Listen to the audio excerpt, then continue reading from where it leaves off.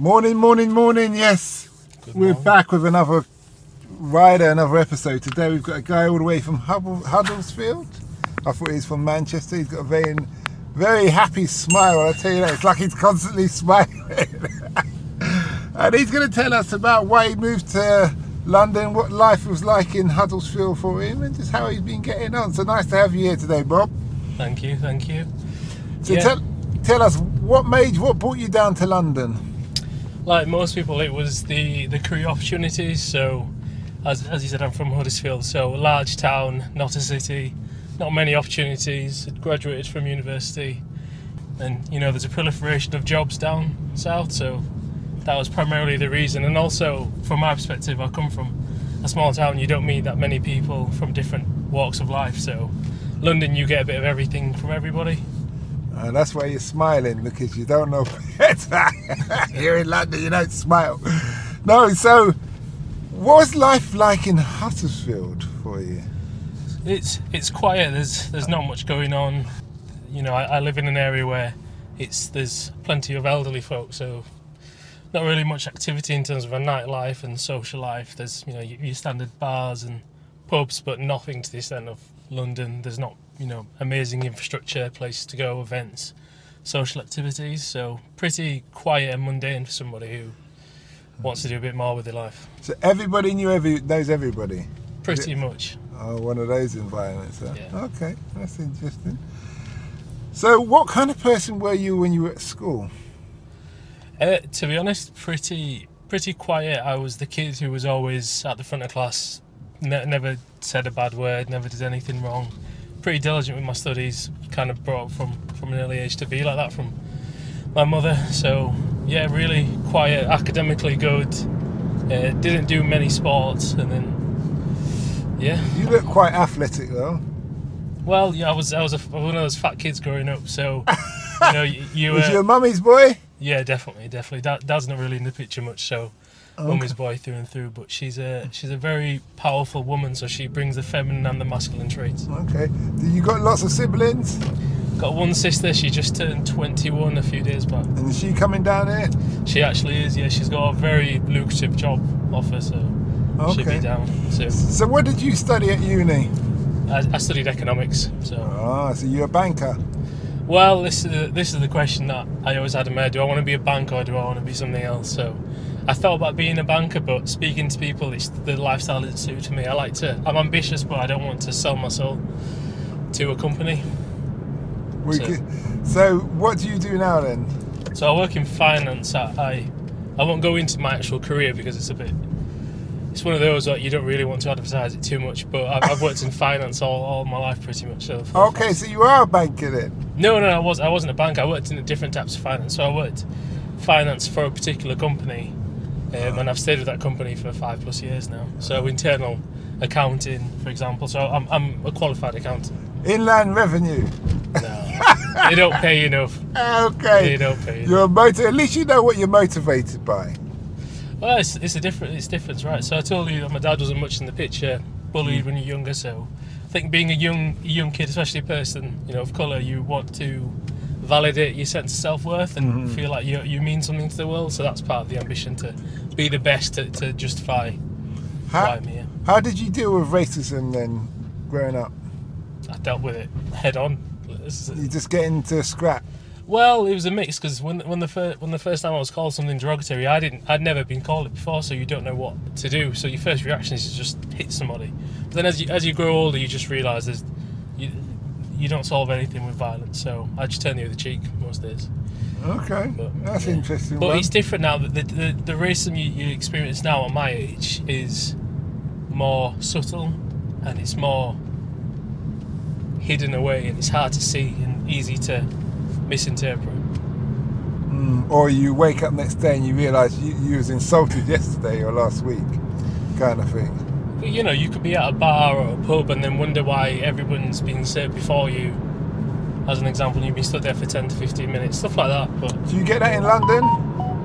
More so the outskirts of London, where the area's a bit more. The cultural ethnicity isn't quite there. The cultural diversity isn't quite there. Less so in London, but there have been some nightclubs that do look at you differently for sure, in central London. Is that the security? Security for sure, yeah. But the security scenes have changed now, because it used to be all black people and now it's all Eastern Europeans. Yeah. So their take on things is going to be more from their cultural upbringing. Yeah. If you see what I mean. So yeah, but it's an interesting one. What has life been? What was the first culture shock for you when you came to live in London? Nobody ever stops. I remember being on a train station platform, and there was a short gap to get past me because there was just a line of people, and this woman just ran straight past and just barged everybody out of the way.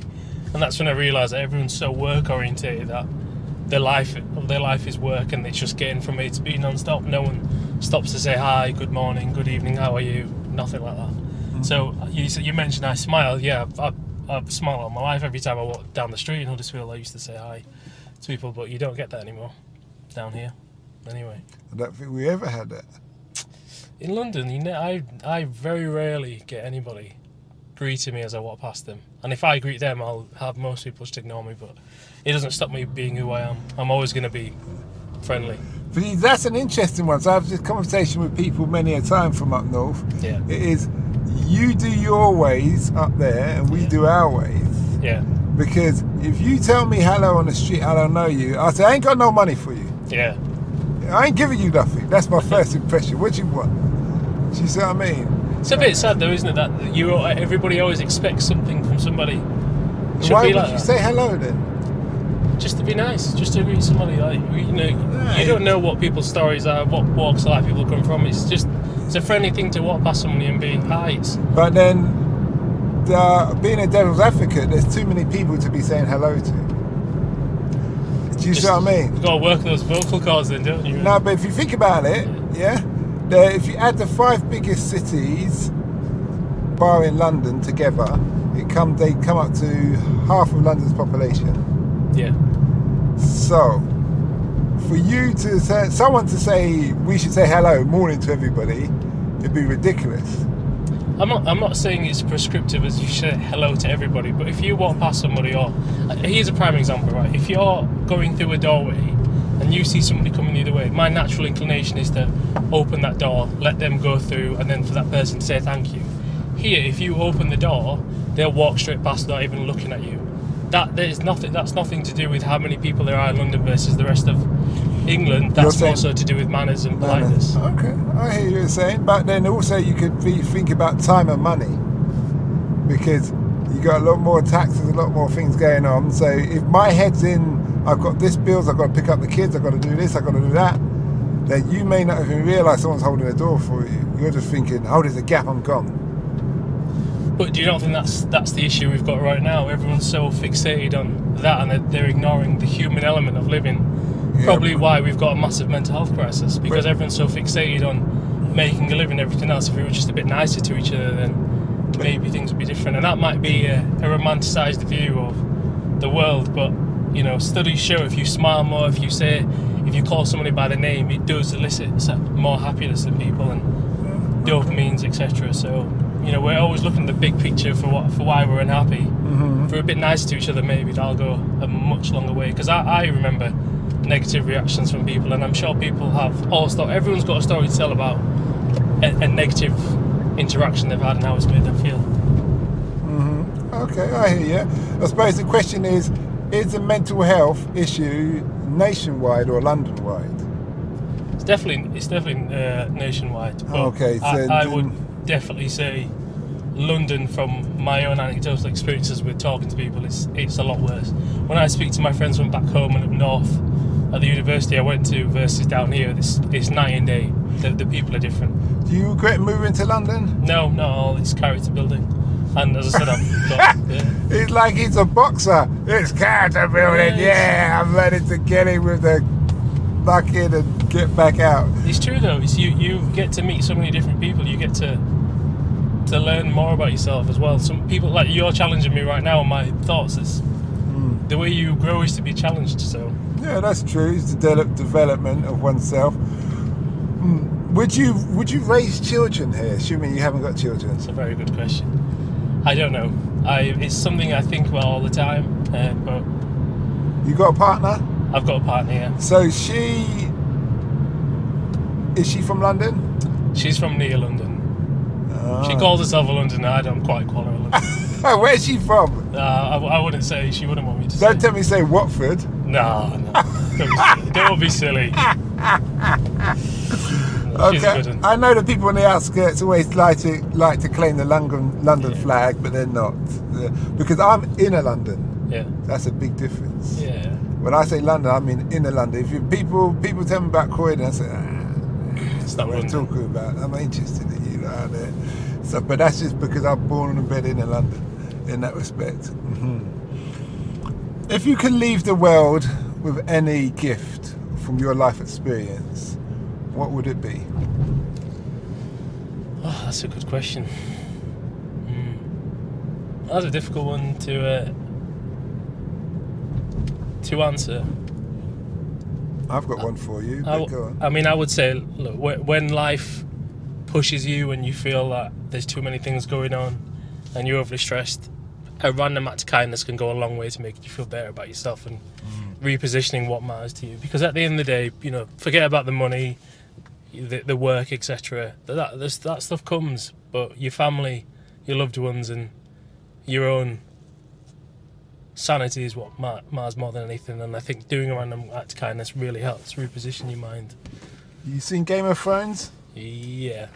Lannisters are Londoners, Starks are Northerners. Yeah, maybe. You said maybe. That last statement was that's what it reminded me of. Yeah. Family is everything. And we all say, you're speaking to a Lannister here. We know money first. Yeah. But anyway, thanks a lot for that, and we wish you well. Thank you. We hope that episode enhanced your life. We post an interview every day, as well as vlogging on our social media channels. Don't forget to subscribe to get our latest episode.